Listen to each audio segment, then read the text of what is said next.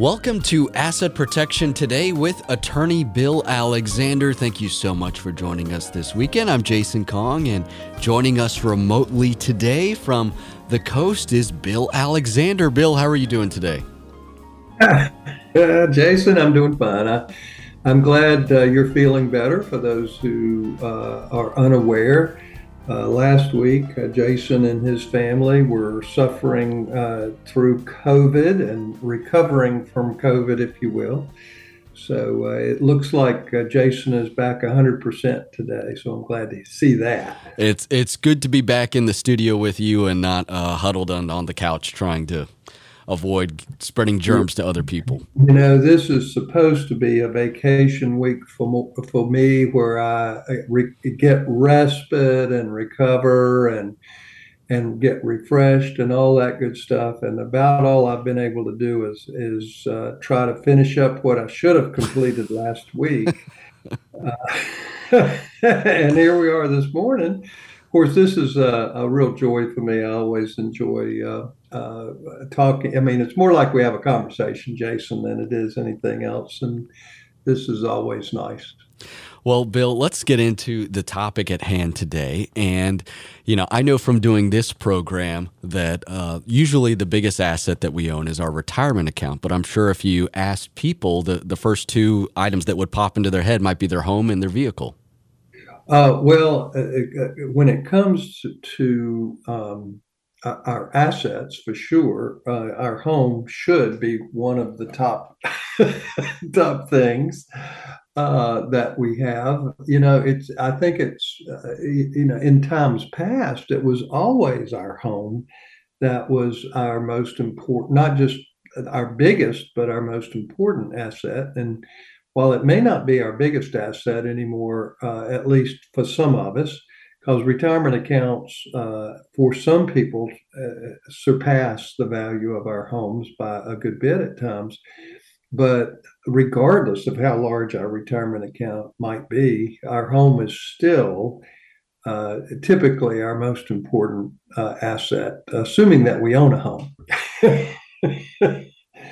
But there's a lot to talk about when it comes to our home, because whether we have a big home, a small home, or one in the country or one in the city, or it doesn't matter where it is, it's important to us. It's important for our lifestyle. It's important to have a safe place to live. Our homes I mean, we have to have shelter. And of course, some people are, one of the things about the younger generation is it's because of student loans and other reasons, it's become more difficult for them to purchase a home, to have the credit available to them and that sort of thing. So there's an awful lot of apartment dwelling. And there are some advisors out there that say that's the best way to go.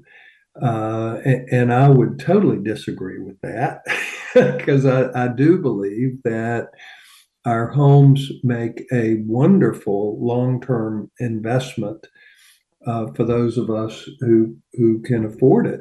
And quite frankly, it's times like right now that we can appreciate the fact that once we buy a home, we have a very stable investment. In other words, the cost may creep up, as taxes and insurance goes up, but the cost of the house itself remains stable. I mean, unless we go out and refinance it. But the fact is that our home is an inflation fighter. For those who suffer paying rent, obviously, what have we seen the last couple of years? You tell us, Jason, what's happened to rents in the last couple of years? Oh, they've gone sky high. They really have, and quite frankly, landlords do have the advantage because every year most landlords do in fact raise raise rents.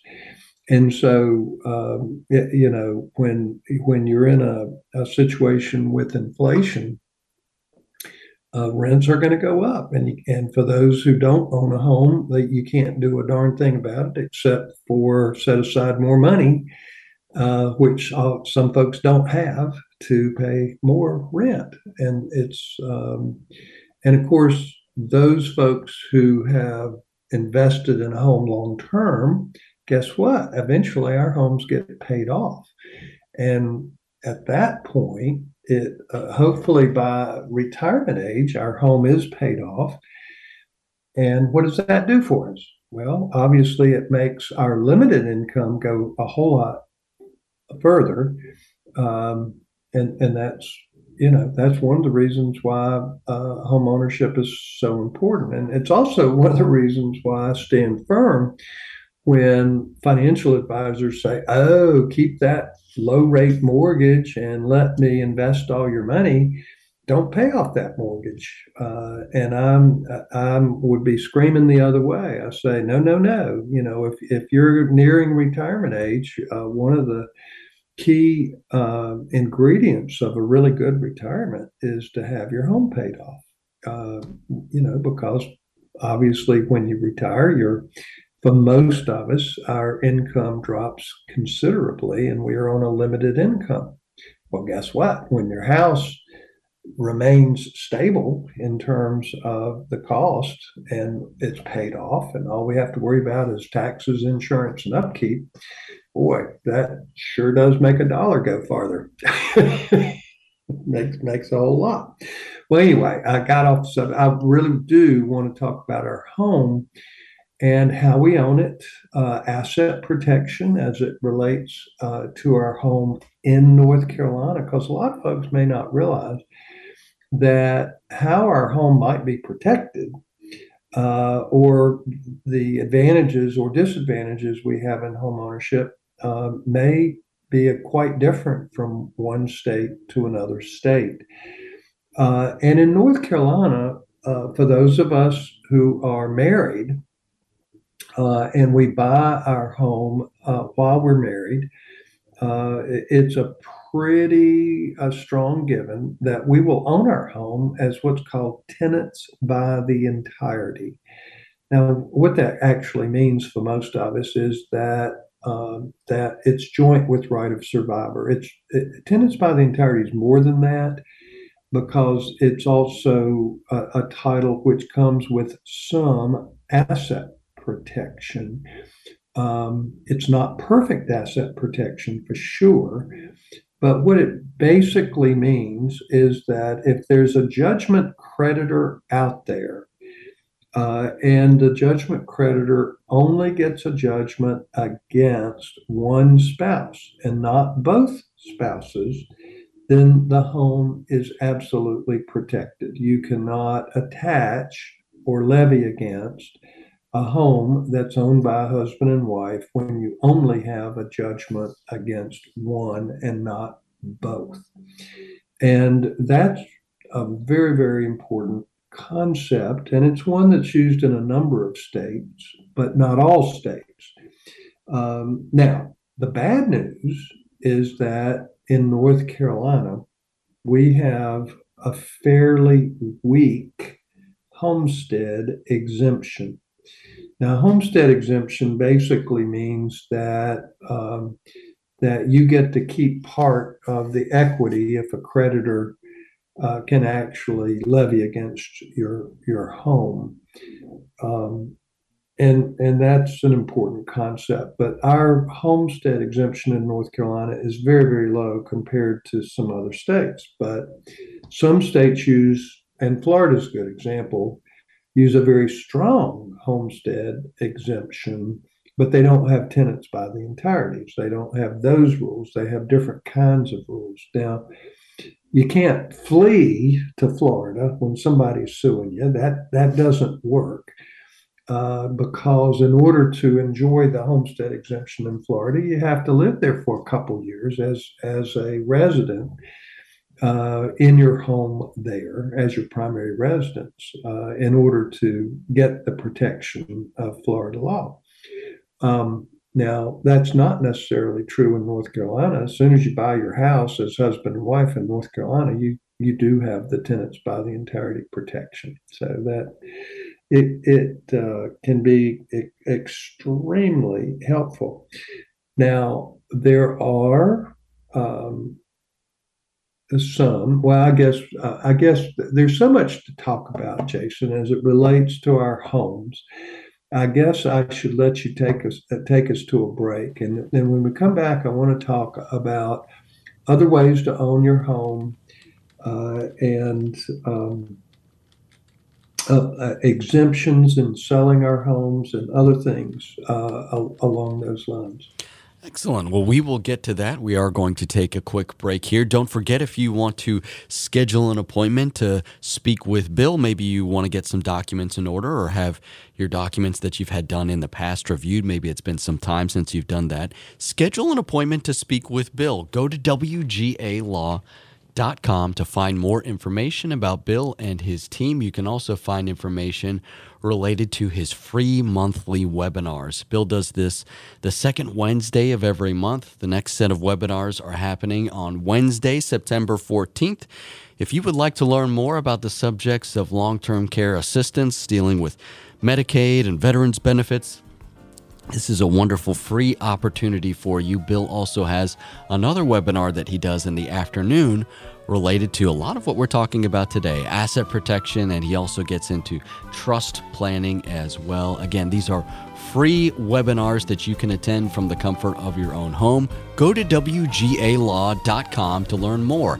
WGALaw.com. Just click on the seminars button at the top of the page. We're taking a quick break, but we'll be right back. Don't go anywhere. You're listening to Asset Protection Today with attorney Bill Alexander, and we'll be back after this.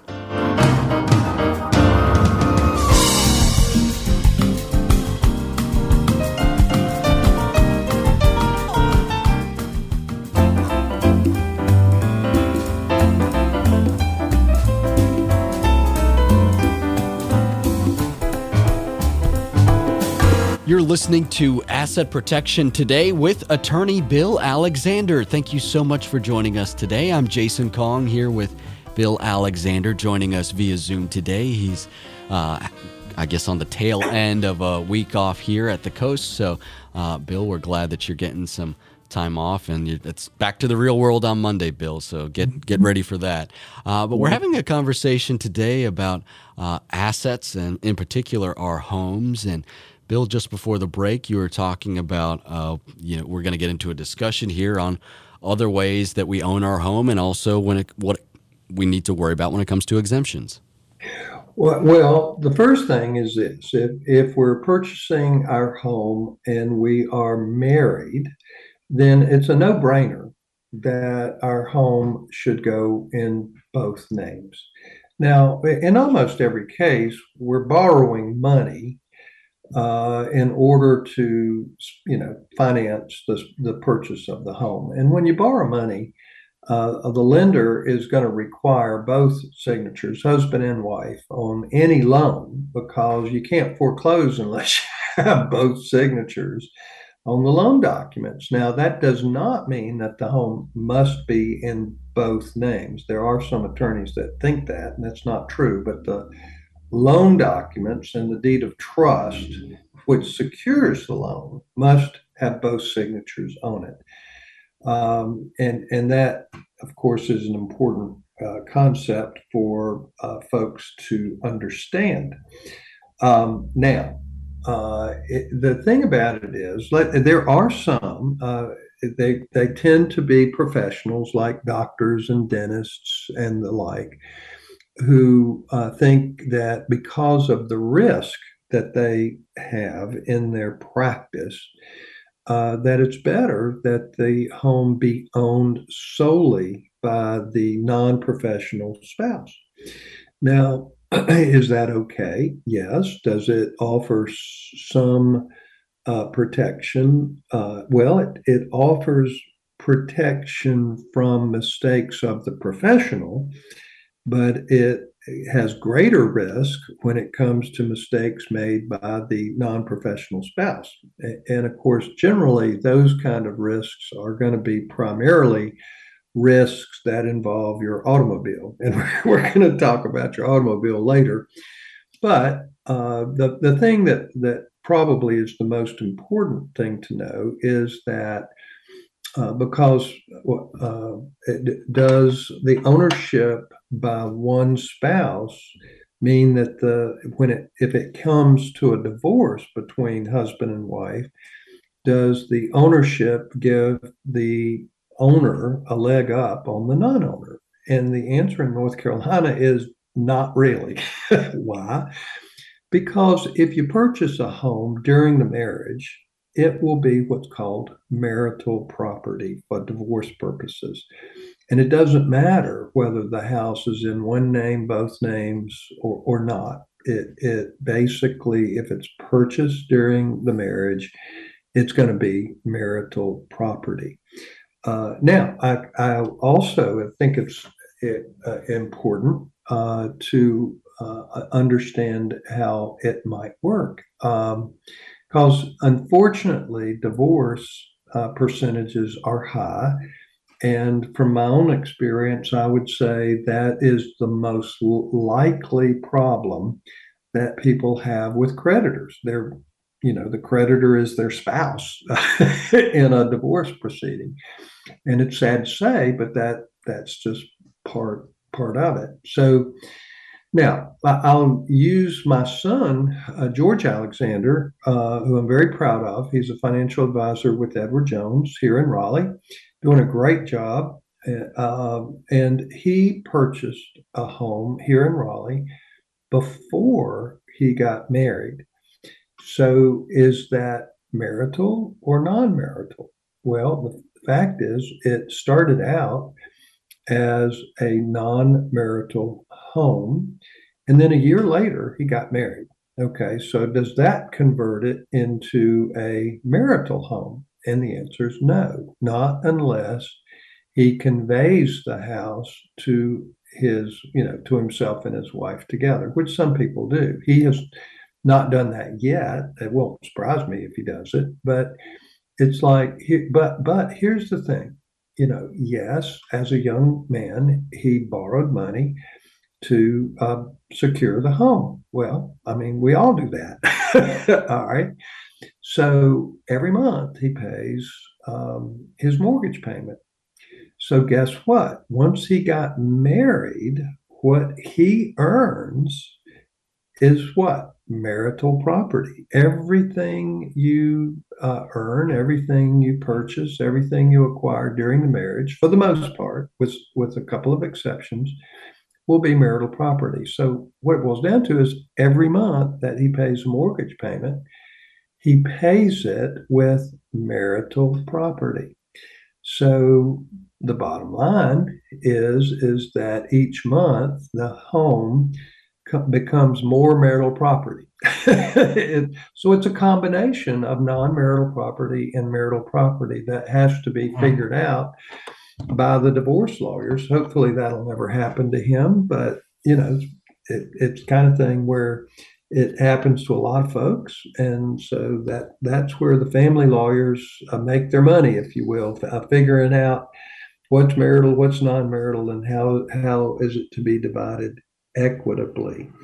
But that is important for folks to understand. Now, so the bottom line is, what's non-marital? Well, generally speaking, property that you bring into the marriage is non-marital. In other words, if you own it outright at the time you get married, then that property stays non-marital. And property that you inherit is non-marital property as long as you keep it separate from marital property. If you commingle it, then it becomes marital property. So lots of things to watch out for when it comes to that, and particularly as it relates to your home. But okay, so let's go to the next step. What about if you sell your home? Now, when I'm talking here, I am only referring to our primary residence. Most of us have one home. There are those who are very fortunate and have a second home, but most of us do have the one home, and that's our primary residence. Now, when we sell, the tax laws changed a number of years ago. And so I wanted to mention how that works when we sell our house. Do we have to pay income tax on the gain in our home when we sell it?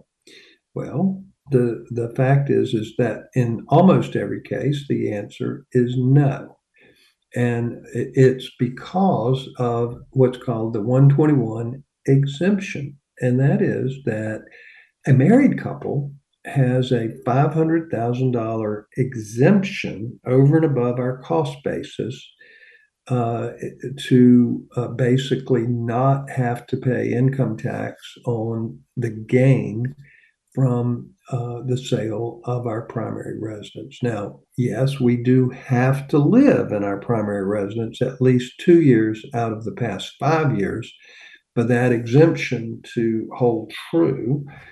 And of course, we have to be married in order to have the $500,000 exemption. Now, if the house is in one name, or the house is owned by a single person, that exemption is $250,000. And so one thing, and this is real exciting for me, I love to learn.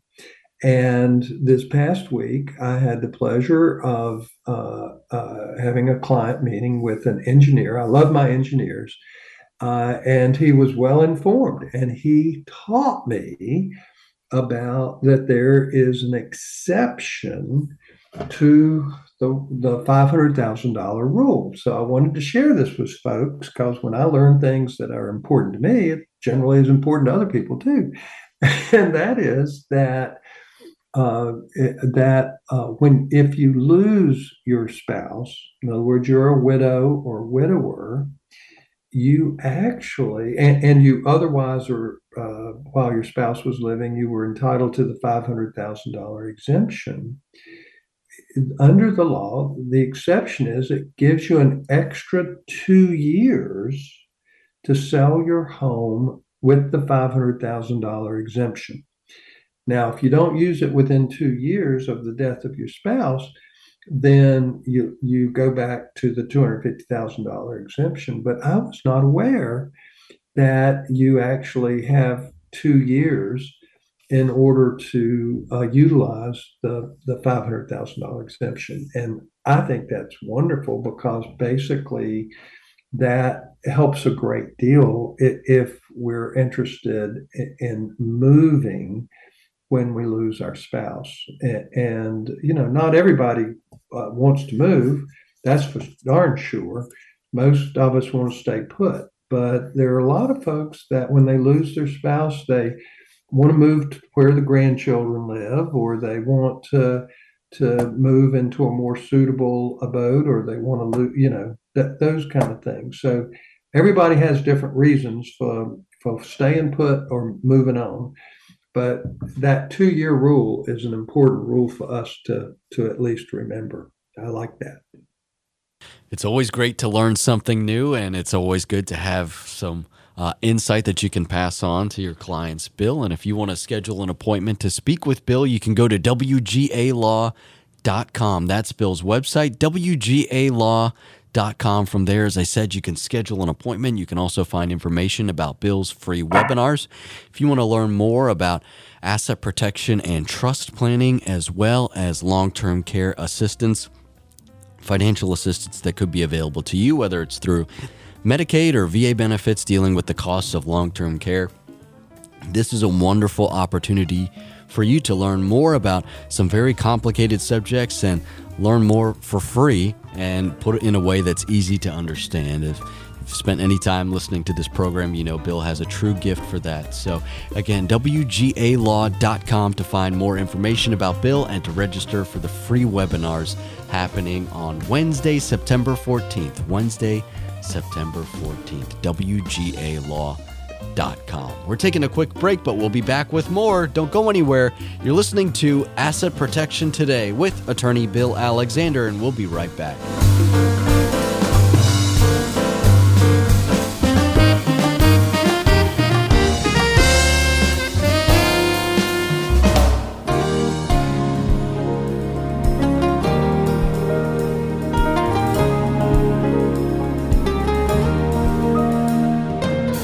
Welcome back to Asset Protection Today with attorney Bill Alexander. Thank you so much for joining us today. I'm Jason Kong with Bill Alexander. He's joining us via Zoom today from the coast. And Bill, we're having a discussion all related right now to our homes. And we've gone over a lot so far. We've gone over ownership and different ways to own our home, as well as exemptions. What else do we need to know about our homes, Bill?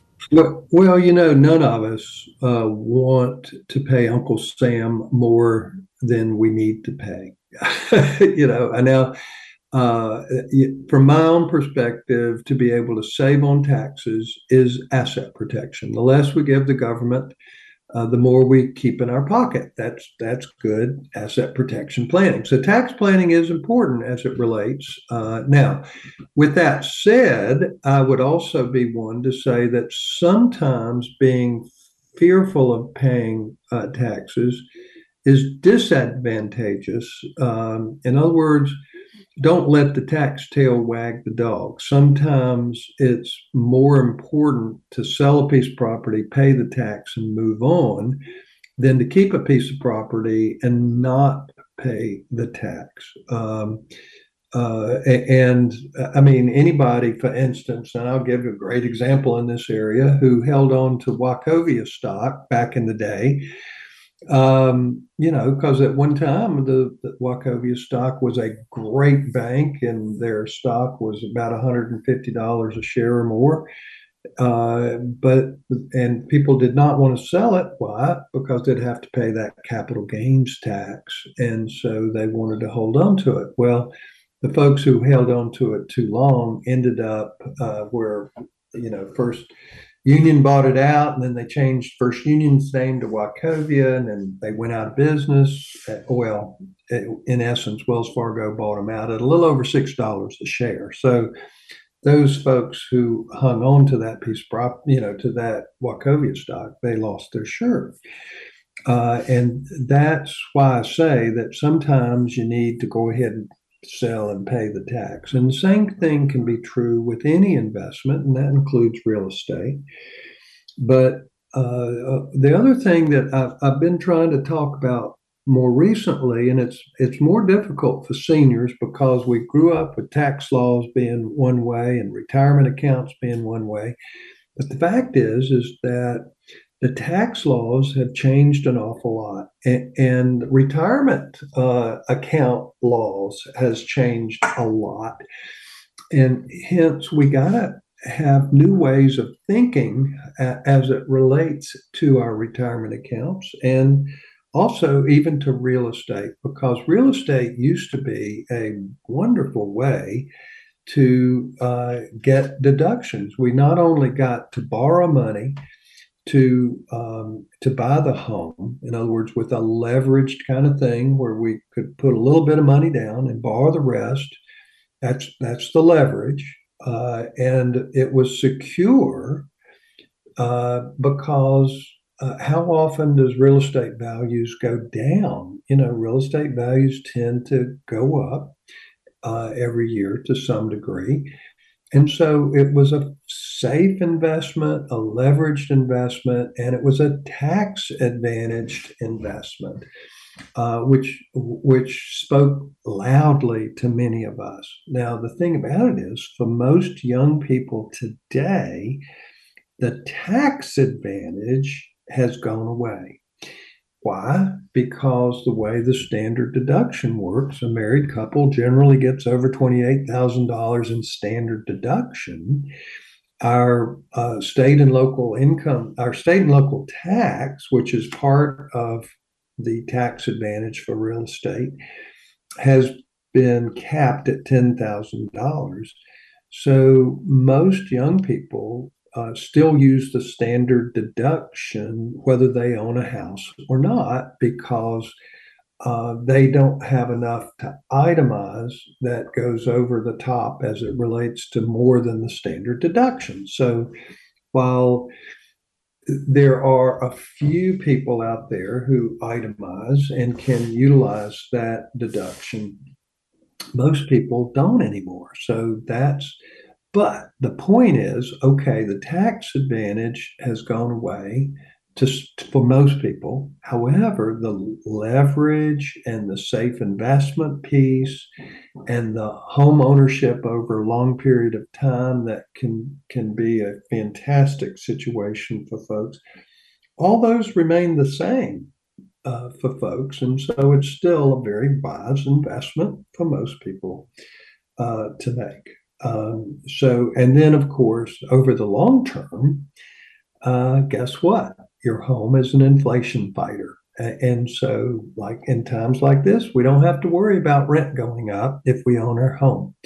One of the best things you can do for a retired person is to own your own home. And it makes a huge difference for most people in retirement. So now, with that, it is still, like I said, you have to keep it up. There are expenses with it, but is it worth the expense?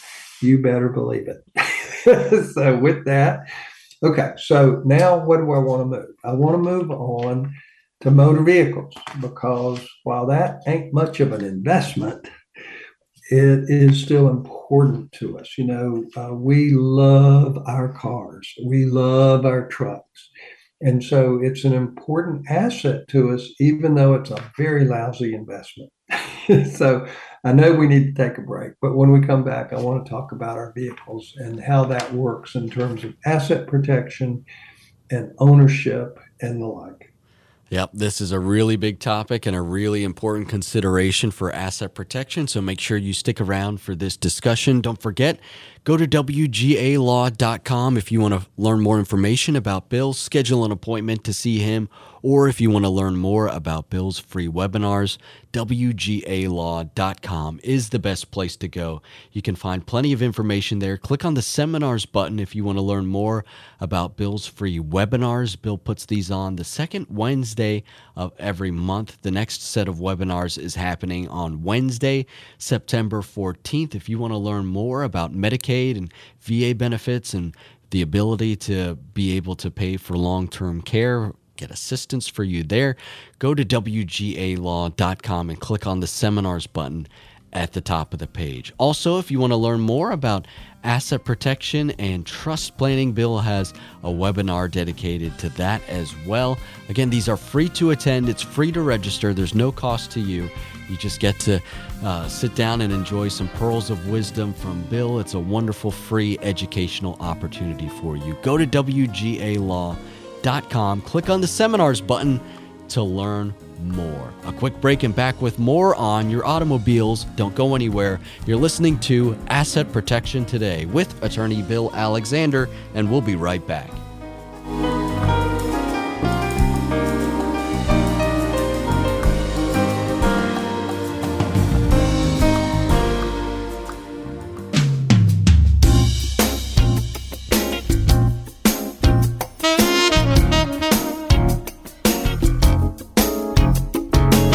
This is Asset Protection Today with attorney Bill Alexander. Learn more about Bill by going to WGALaw.com. WGALaw.com. That's where you can go to schedule an appointment to speak with Bill or learn more about Bill's free webinars. WGALaw.com. I'm Jason Kong here with Bill Alexander. Bill's joining us via Zoom today as he's on the tail end of a week of vacation at the coast. And Bill, we've spent a lot of time discussing our homes, but now I know you want to shift our focus here to our automobiles. Yeah, no question. And unlike our homes, which are investments, they are meaningful investments to us. Our vehicles are not investments, not in the same way. They don't generally gain value over time. But they do provide us with needed transportation, particularly in North Carolina. It's a necessity, but just the way we live as Americans, you pretty much need a vehicle. Uh, but more importantly, cars and trucks are items that are important to us. We love them, and it's part of a lifestyle, if you will, and it is for so many people. Now, for me, I'm okay with driving a much older vehicle. I'm a cheapskate when it comes to that. But that's because I recognize it for what it is. But for so many folks, it is an important part of their lifestyle, and I'm a fan of that. And what I mean is, it's important that we enjoy life. It's important that we spend our money on ourselves, our family, on trips, our bucket list, being with the folks that we love and are important to us, and that we create memories. And part of that can be our vehicles and how we use them and what we use them for and those kinds of things. So enjoying life is an important part of what we should be doing in terms of our lifestyle and the like. But with that said, there's no question that a motor vehicle loses its value fairly quickly. I mean, ask anybody when they drive their new vehicle off the lot if it's worth what they paid for it. The answer is no. It loses a lot of value the moment it goes off that lot. It's also a high liability um, uh, asset because it can get us in trouble real fast in terms of our own potential liability. And that's one reason why good liability insurance is so important. Anyone who's heard me talk about asset protection has heard me say that liability insurance is the foundation. It is the cornerstone of any asset protection plan. But before we get into that, it's important to know how we should own our vehicles in North Carolina. And I say in North Carolina because North Carolina law is somewhat unique compared to other states. And in North Carolina, the way to own our vehicles is for the primary driver of the car or truck to own the vehicle solely, not jointly. So many car dealers automatically, if you have a married couple, will assume that you want your title in both names held jointly. And I would say this: if you insist on having your vehicle owned jointly, then make sure the new titles have a block that allow you to check with rights of survivorship. And I would tell you that if you're going to own it jointly, check the new block because that will help you in the future. But now, does it matter when it comes to marital property versus non-marital? No. If you're married, it's going to be marital property regardless of whose name it's in. Does it matter with your insurance company? Absolutely not. If you have 3 or 4 vehicles and each vehicle is in husband or wife's name, guess what? It can still be under the same policy with the insurance company with the multi-car discount. They don't care whether it's one name or both names. So that's really important for folks to understand too. But you ask, okay, why should it be in one name and not both names? Well, it helps 2 ways in North Carolina. Number one is the fact that if only one person owns the car and the primary driver is responsible for an accident where another vehicle has been damaged or a person injured, guess what?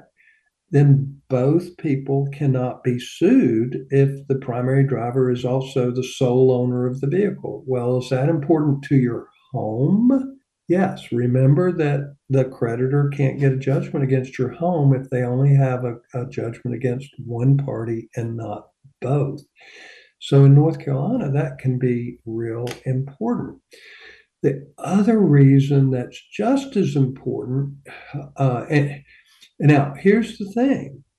Lawyers tend to sue everybody they can sue if there's liability. So if there's a co-owner of the vehicle, the likelihood is that both owners are going to be sued if there's a lawsuit. And so whether, obviously both people can't be driving at the same time, but you know what? There's an old North Carolina Court of Appeals case that says a co-owner actually controls your driving if they're in the car with you.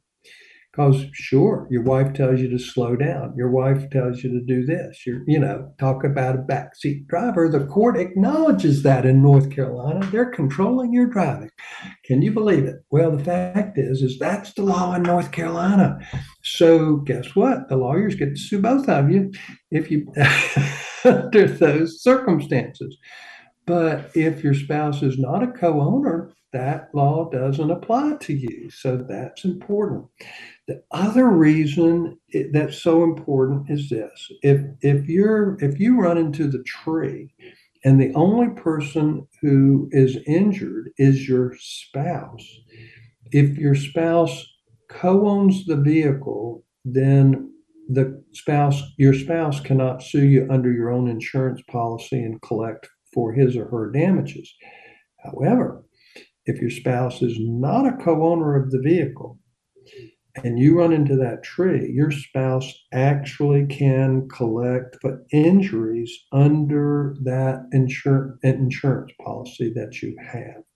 So that is a really, really important concept. Now, does that kind of rule apply in other states? No, North Carolina is unique. So get your vehicles out of both names, put it in the name of the primary driver, and you win on 2 counts when it comes to ownership in North Carolina. Now, with that said, the other thing that's so important in North Carolina is liability insurance. And I'll tell folks that you not only need maximum coverage, and that's $500,000, that's $500,000 of protection.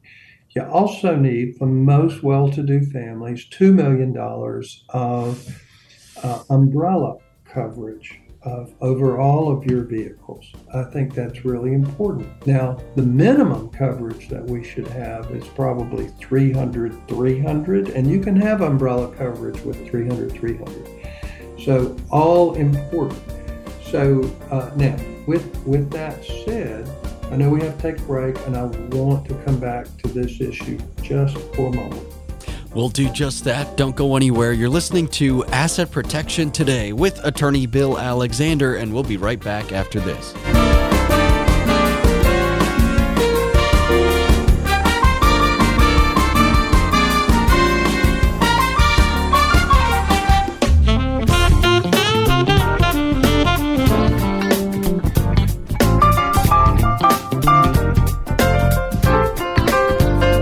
You're listening to Asset Protection Today with attorney Bill Alexander. I'm Jason Kong here with Bill Alexander. And Bill, before we head out today, I know that you've got a parting shot that you want to leave here related to our automobiles and insurance. Yeah, well, with your insurance, you need to max out your uninsured and underinsured motorist coverage, and you can only max out what your liability coverage is. So if you have 500, you can have 500, underinsured and uninsured motorists. And the fact is most of the drivers out there have minimum coverage, which is not enough to protect us if some crazy person runs into us and injures us. Our underinsured and uninsured motorist coverage may be the most important part of our policy, because there are a lot of other bad drivers out there who are underinsured and uninsured. It's a part of your policy that you hope you never have to use, but in the event that you do, you really want it to be there. That's great advice from Bill. Don't forget, go to WGAlaw.com if you want to schedule an appointment to speak with Bill, or if you want to learn more about Bill's free webinars. dealing with the subjects of long-term care assistance as well as asset protection and trust planning. Those are happening on Wednesday, September 14th. Go to WGAlaw.com and click on the seminars button at the top of the page to learn more. Or you can call 919-256-7000. We're out of time for today, but we hope you will join us again next weekend. Thank you so much for listening to Asset Protection Today with Attorney Bill Alexander. Have a wonderful weekend.